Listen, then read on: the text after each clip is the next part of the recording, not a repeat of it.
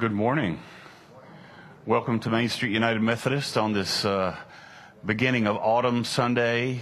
We really enjoyed the beautiful weather in the past few days. The dryness, it seems so stunning to be outside and you don't need an oxygen mask to breathe. So glad you're here. I know it's a spring break week and many people are out of town, but we're really glad you all are here and are ready to be a part of God's worship experience. Let's pause for a few seconds, and then our praise band will bring us into worship.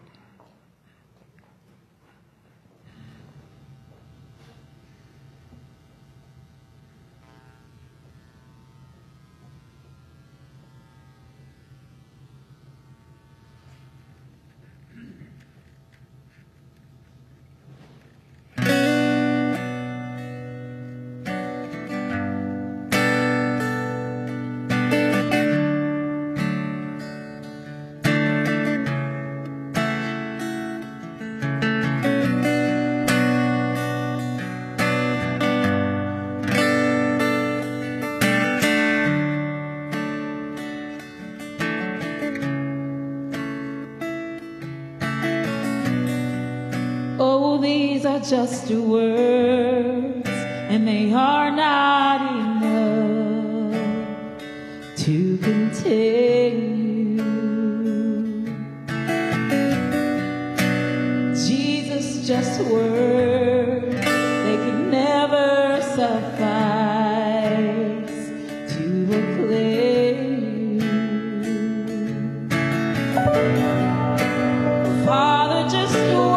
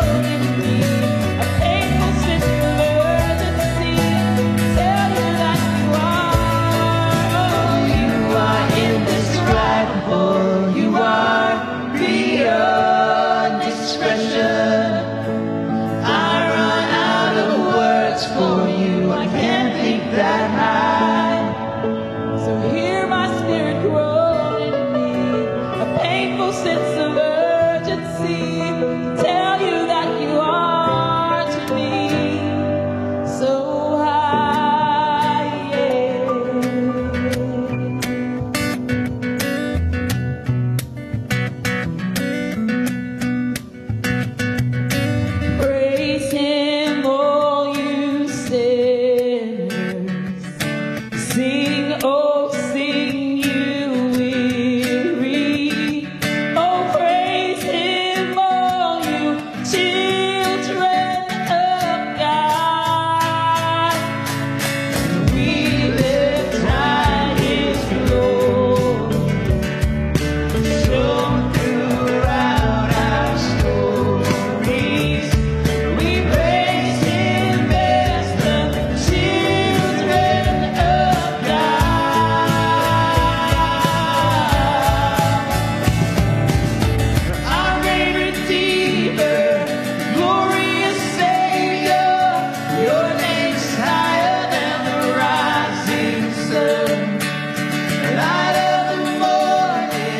You shine forever. Your name is higher than the rising sun. Your name is higher than the rising sun.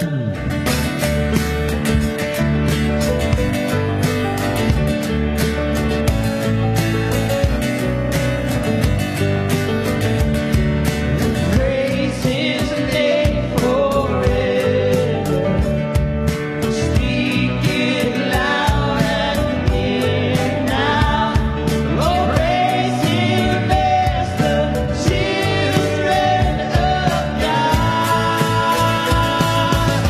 Our great Redeemer, glorious Savior, Your name is higher than the rising sun.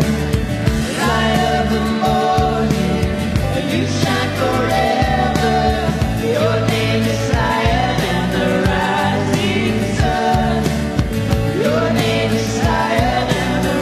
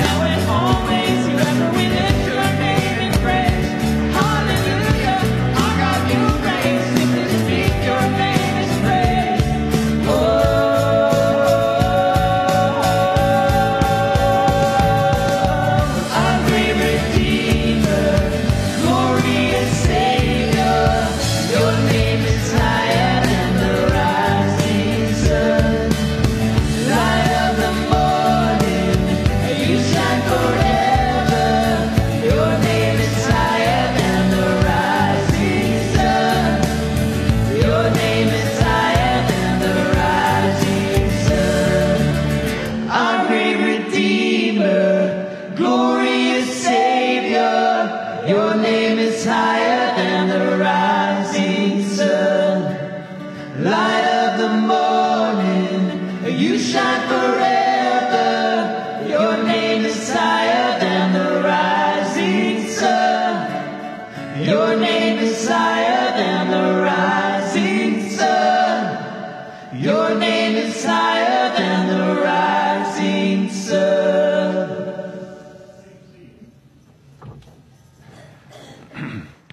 Good morning, and again, welcome. We're so glad you're here, especially on this spring break week. You are the few, the proud, those who have not yet left town. So we're really glad you're here. Just to name a few folks who really need our prayers this morning. Dudley Dearman continues to need our prayer. Tim Cole, the Royals family, because our Royals are helping to care for the other Royals. Sarah Catherine Wallace, Linda Dixon, her family, one of our associate pastors here who's in charge of Aldersgate, her brother died in the past week. Adam Andrews, who's an infant who came to us via the Jeffcoat family that used to be a big part of our life here. And also James and Edwina Stokes were in a car accident last night. And I don't think anybody's life-threatening injury, but I think Edwina has been injured, so let's remember them this morning. Are there names that you would like to lift up this morning?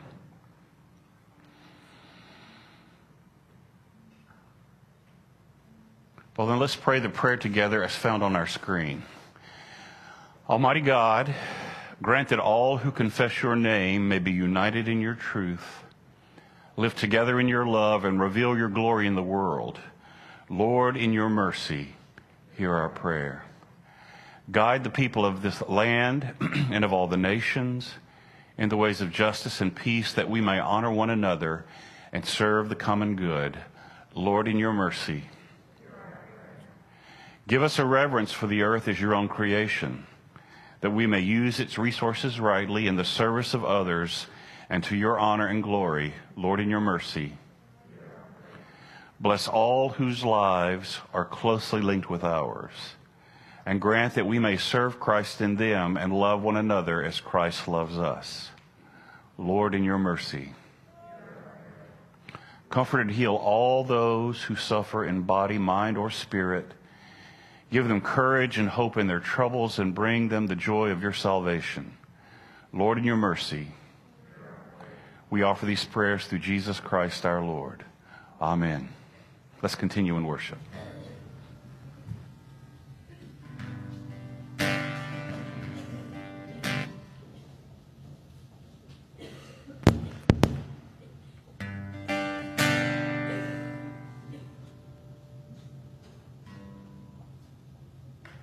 All right.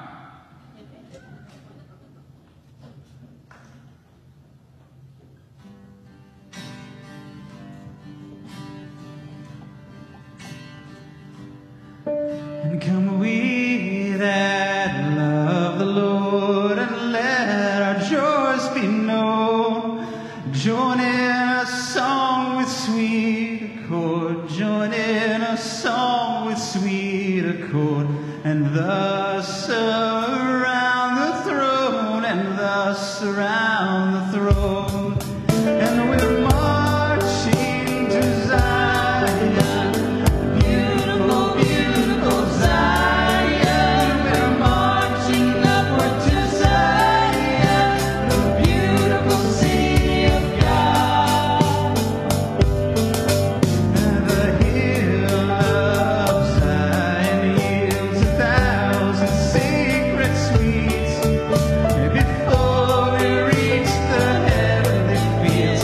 Before we reach the heavenly fields, or walk the golden streets, or walk the golden streets. And we're marching to Zion, beautiful, beautiful Zion. We're marching upward to Zion, the beautiful city of God. And greater things have yet to be done. Greater things are left to be done in the city.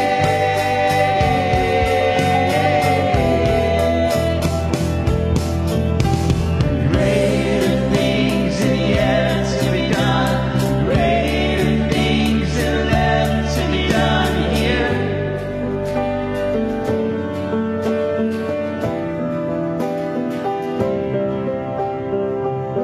So I was thinking today, I've always liked this song because I remember even growing up, I would be in the sanctuary, and we would have the hymnals, and there were, you're sitting there with your parents and grandparents and people who were 3 or 4 generations ahead of you. And I think it's a perfect message for what this hymn says, is that the kingdom of God, the overarching narrative of God, Him coming and rescuing the world, is embodied in this song, because one generation gives way to the next generation, but we're all going toward that idea of bringing God's kingdom to the earth. And I know at every season that we've kind of sang this song, it's in good or bad, the journey keeps going, the story keeps being told, and we get to find ourselves in that story regardless of where we are. And so just, I guess, think through that as you, in your own story, in your own walk, in your own journey with Christ, kind of how that's gone for you. So. And let our songs abound, and every tear be dry.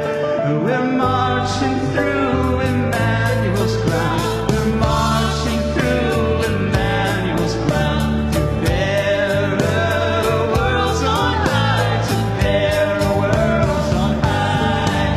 And we're marching to Zion, beautiful.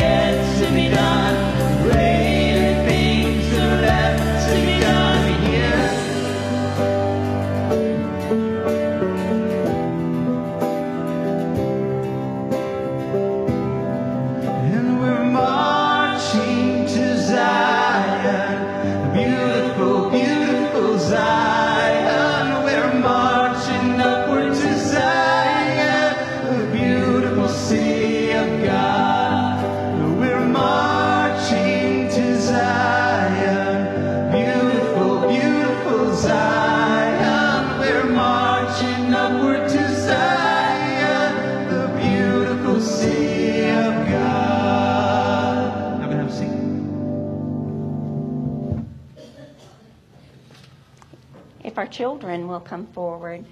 I was wondering how many children we were going to have with it being fall break, not spring break. I'm not ready for spring. We need a little fall and winter, don't we? Come on up here, Quinn. But we have several boys and girls.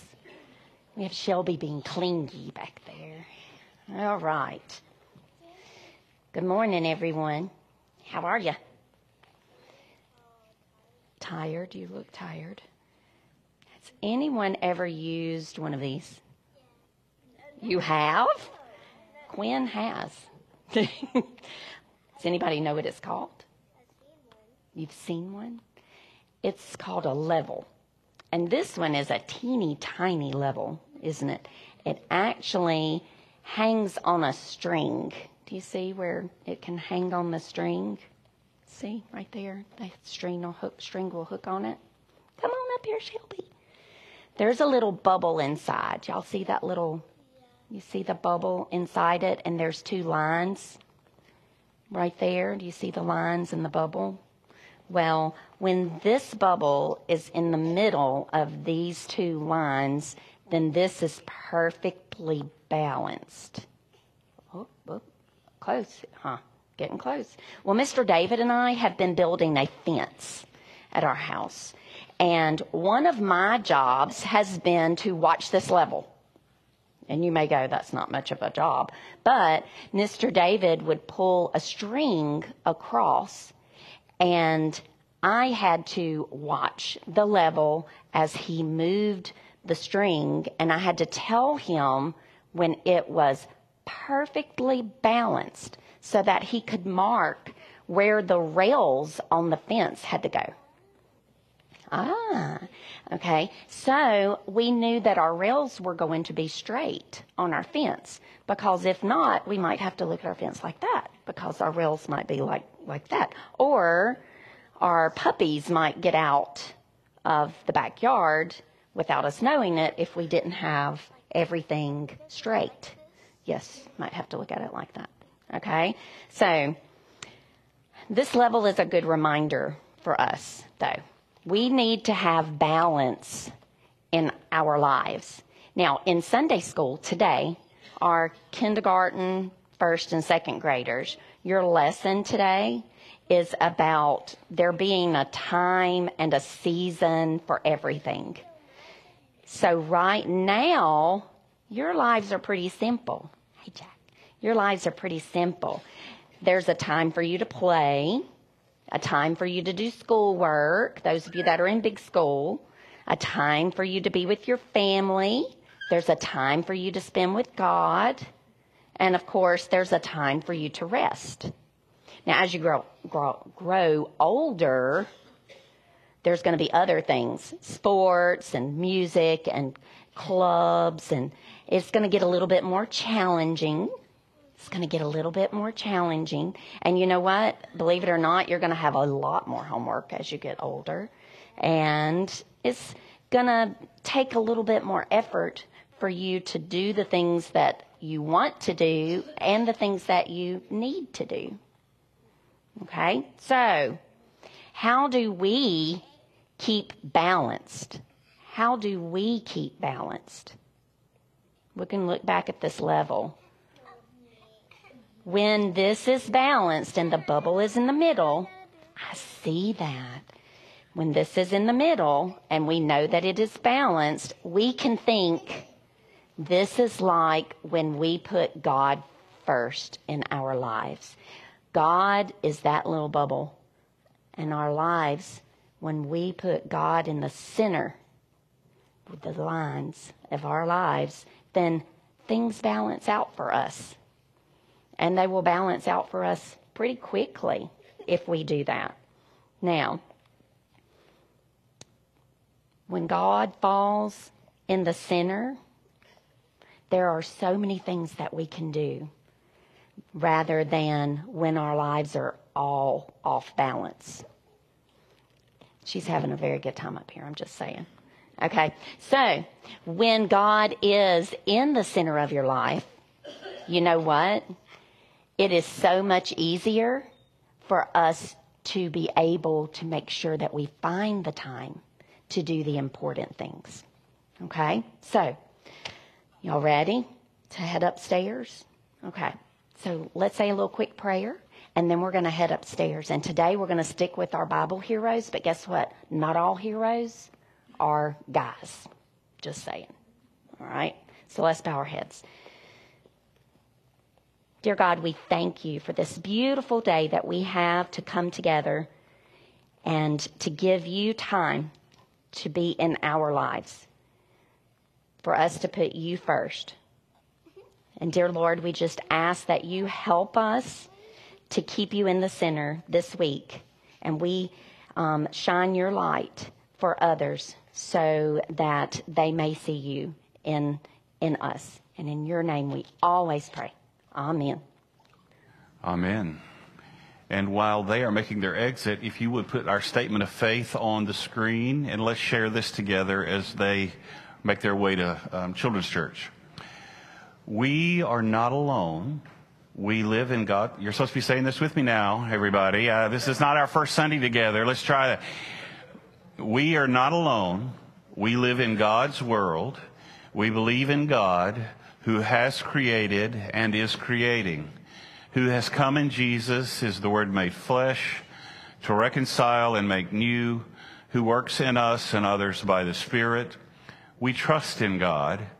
We are called to be the church, to celebrate God's presence, to live with respect in creation, to love and serve others, to seek justice and resist evil, to proclaim Jesus crucified and risen, our judge and our hope, in life, in death, in life beyond death.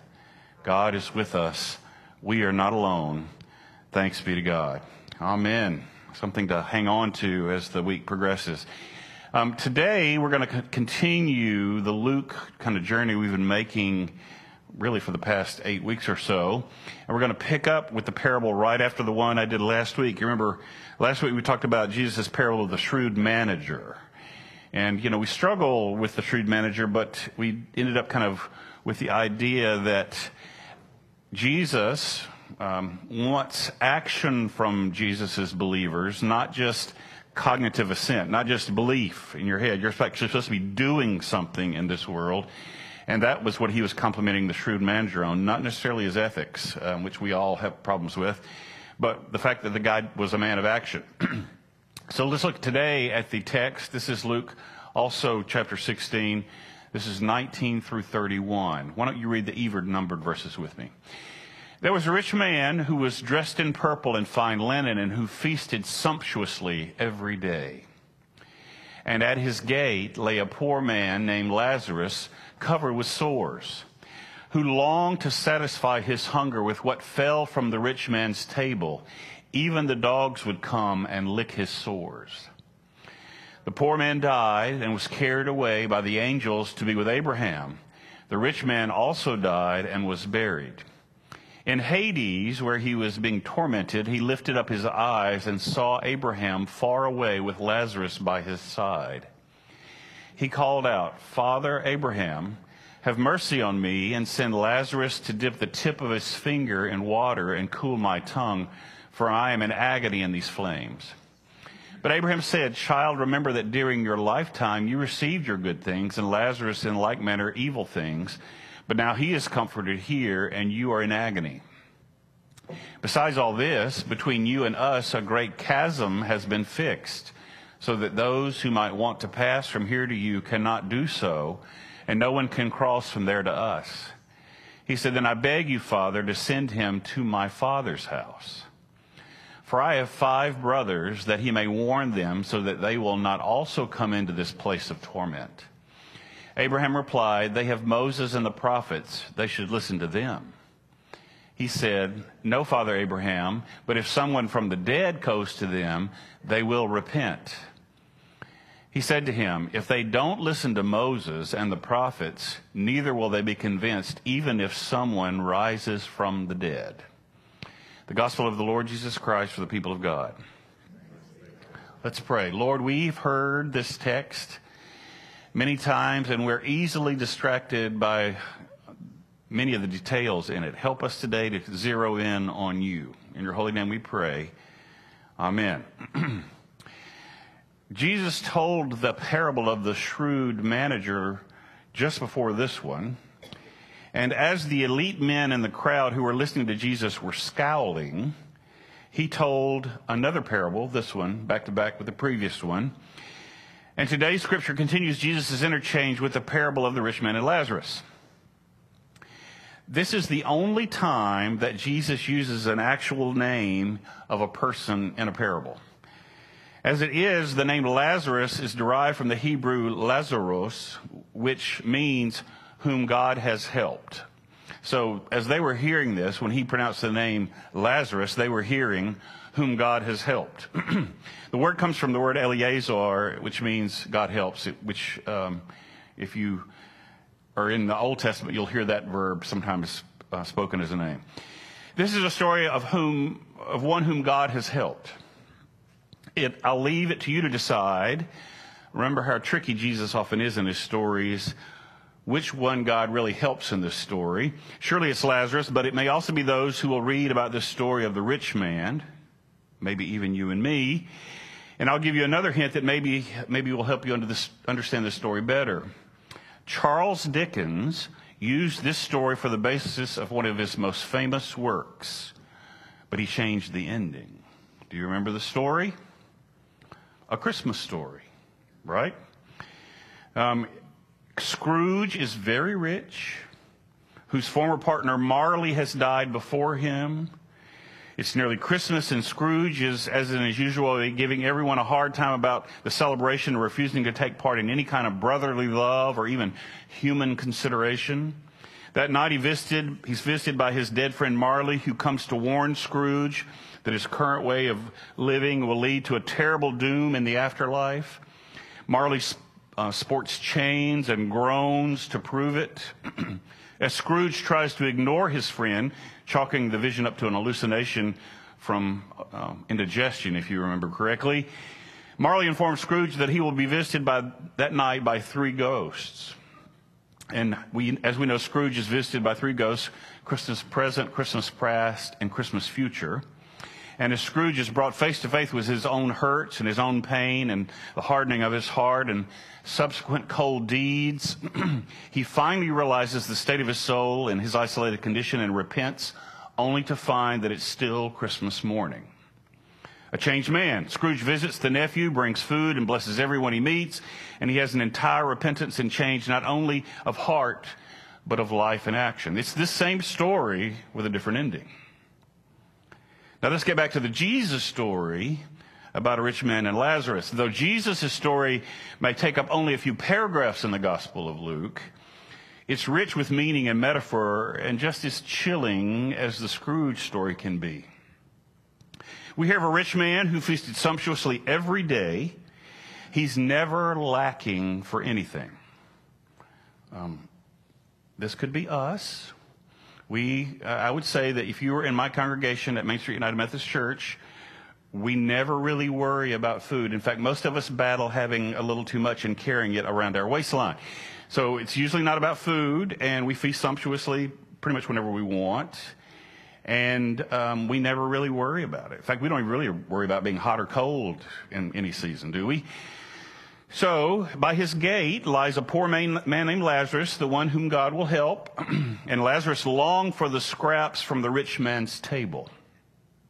He desired merely the scraps and the crumbs. Remember, he didn't even desire to be invited to the table, just the scraps. That would have been enough for him. The story doesn't say he ever got any, by the way. It only says that he longed for them. We don't know if the rich man ever relented. But if he did, it surely wasn't much. And when he died, he went to be with Abraham. Lazarus went to be with Abraham. And later the rich man died as well.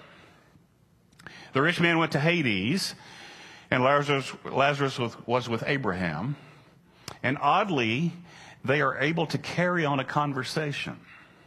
I've always thought that really unusual. Even as a child, I remember thinking when I heard this story, they're talking.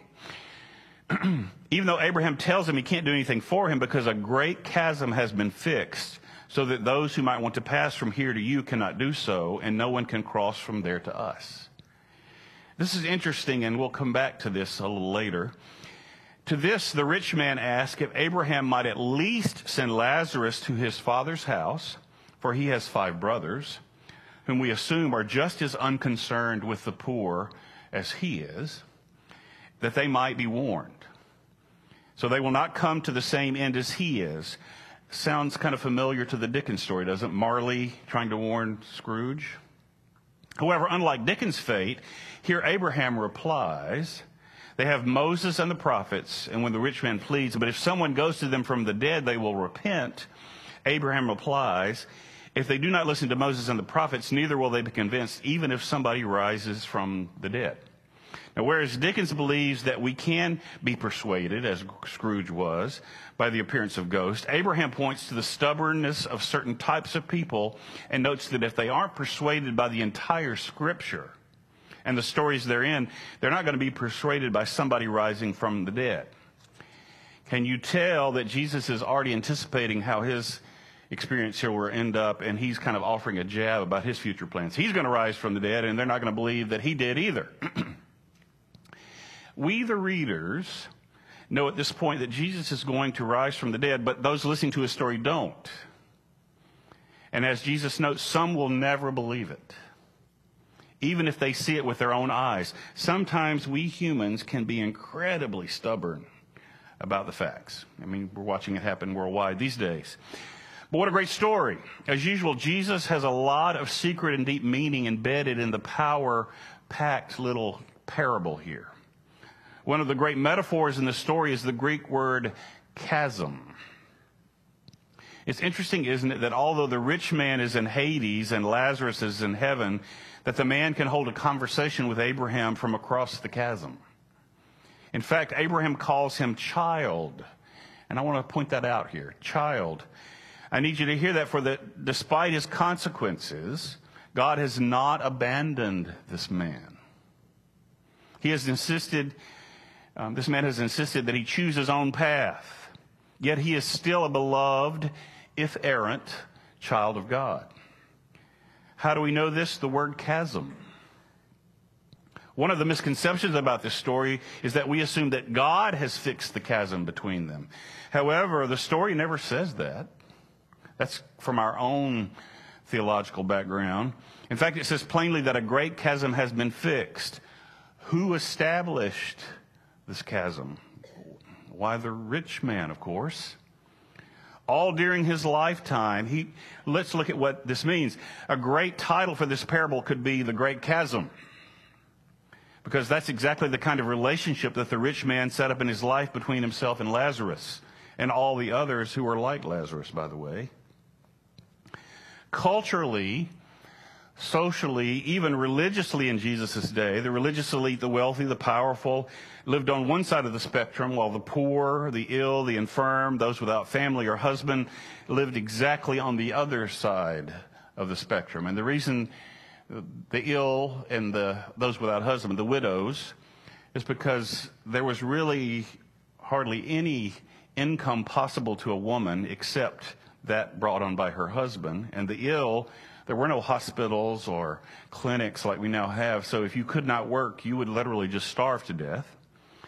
The wealthy and the powerful stayed in their well-appointed homes, ate well, socialized with each other, and felt quite righteous, living out their faith according to the Jewish rules of the day. Namely, do not come in contact with those who are unclean.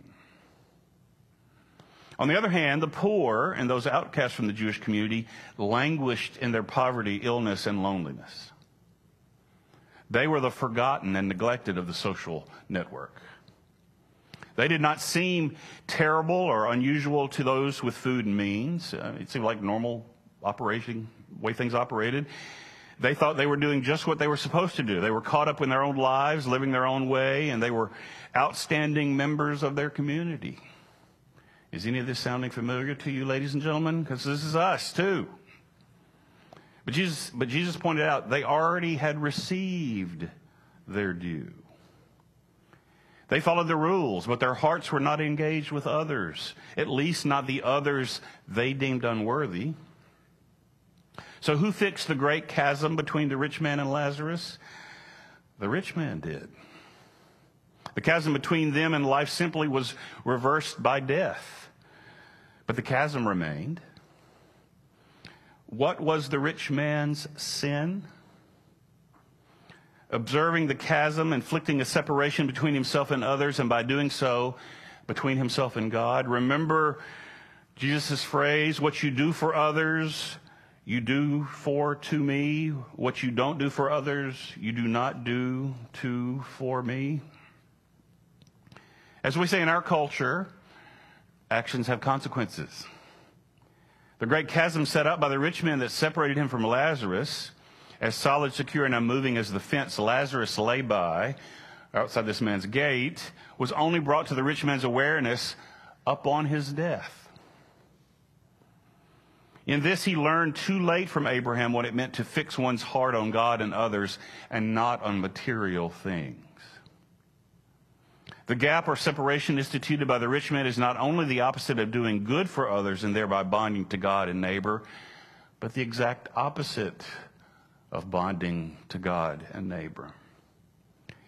Abraham explains that those enmeshed in these kinds of systems and who propagate these times of great chasms are fixed in their ways and are too fixed in their ways to listen or give heed to the scriptures and the prophets.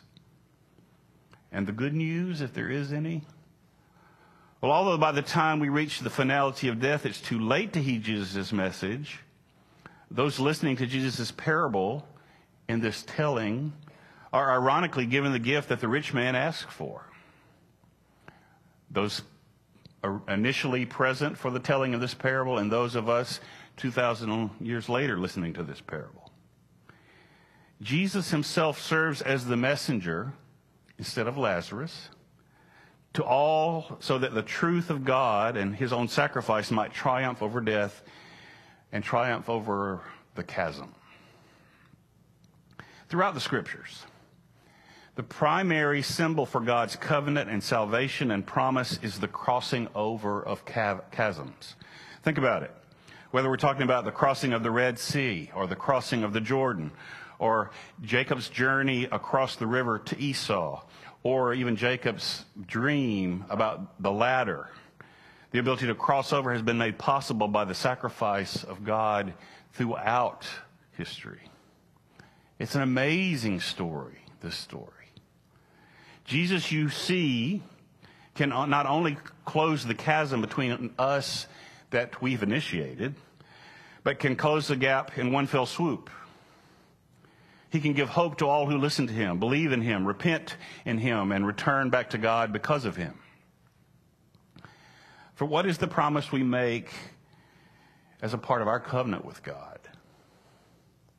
Jesus tells us, love the Lord your God with all your heart, mind, soul, and strength, and love your neighbor as yourself. This takes care of everything that you really need to think about. Be in a relationship with God, be in a relationship with others, and we all make mistakes. I was listening to a podcast this week, and this person was quoting someone who was doing a graduation address at a college. And the person said, my deepest regret is not paying attention to those human beings who have been right in front of me all the moments of my life. I've often discounted them. I was too busy to pay attention to them. I didn't really talk to them. And he said, I'm nearing the end of my life, and I regret not encountering those persons fully, not being with them. And I think this story is really about that. We all make mistakes. We will insert unknowing chasms, sometimes in our lives between us and God and between us and others. But in Jesus' great mercy, a bridge has been built for us.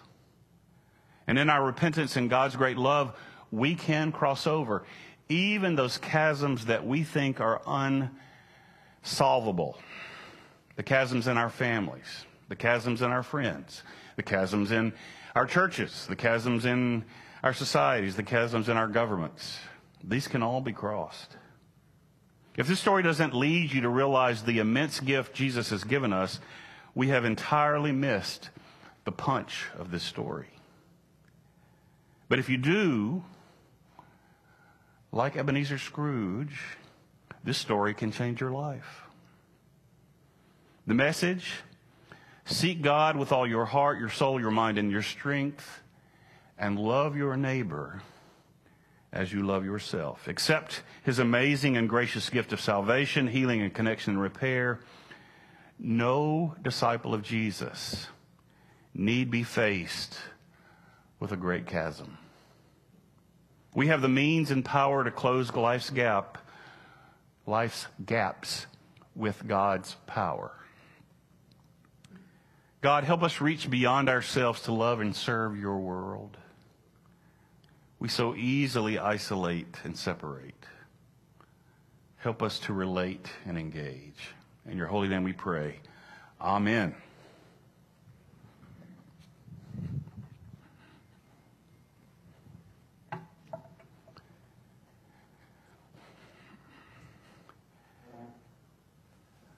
Whenever I feel discouraged about being a disciple, I just remember Jesus' disciples and how even in relationship with him, they constantly built up separation experiences. You remember which one of us is the greatest? Which one do you love the most? Which one, we don't like them. They're healing and they're not even using your name right. You remember all those things? And we get tangled up in that too. We too get tangled in the same way. So as you come today, know that if you're all tangled up in relationships that separate you, Jesus helped them overcome their chasms, and he can help us overcome ours. On the night that Jesus gave himself up for us, he took bread, broke it, gave it to his disciples, and said, "This is my body broken for you. As often as you eat of it, do so in remembrance of me." After the meal, he likewise took the cup, blessed it, gave it to his disciples, and said, "This is my blood shed for you and the sins of many. As often as you drink of it, do so in remembrance of me." This is the feast of the Lord for you. This is the sustenance that helps us overcome the chasms. I'm going to ask if the Smiths and Stennis and the Stennis Joneses, if y'all would come help us serve. And once they are in place, you are heartily welcome to come and serve, to share in the table of the Lord.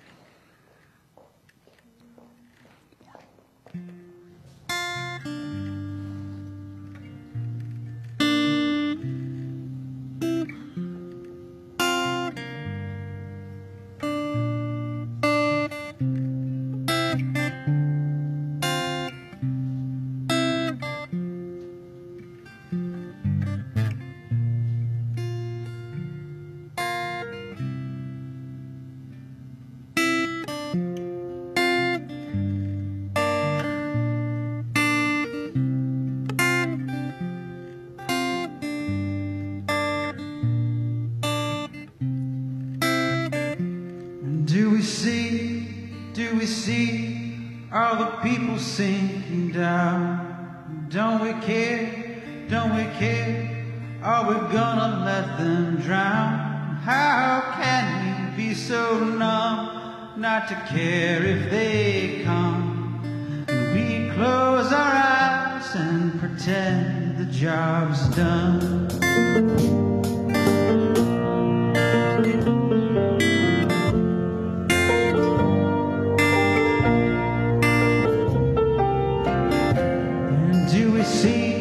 Do we see all the people sinking down? Don't we care? Don't we care?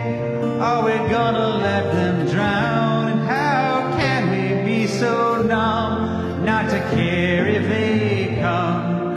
And we close our eyes and pretend that the job's done.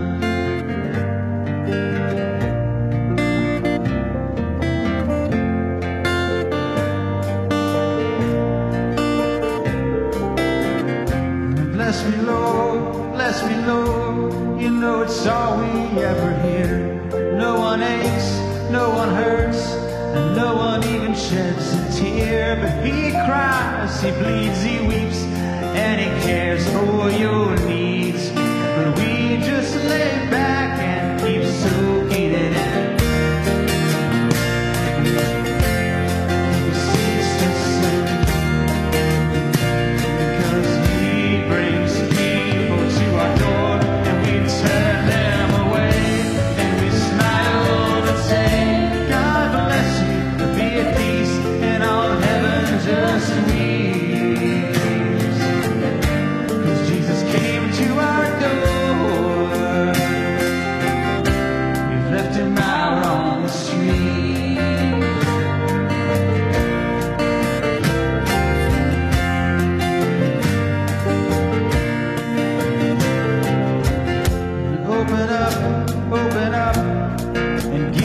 ourselves away.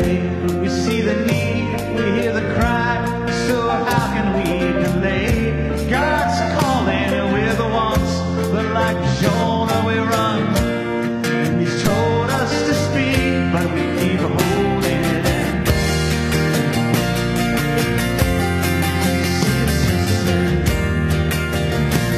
The world is sleeping in the dark that the church just can't fight, 'cause it's asleep in the light. How can we be so numb not to care if they come? 'Cause if we close our eyes and pretend that the job's done, and we close our eyes and pretend that the job's done, don't close your eyes and pretend the job's done.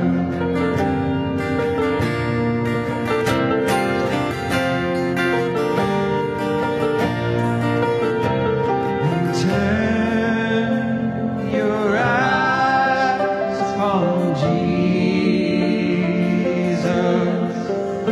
Look full in His wonderful face,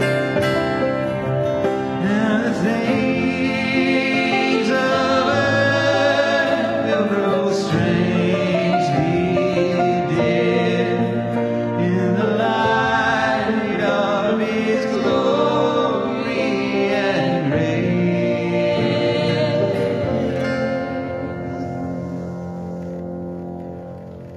Let us pray. Lord, help us bridge all the chasms in our life that we may reveal you in your bridge building reality.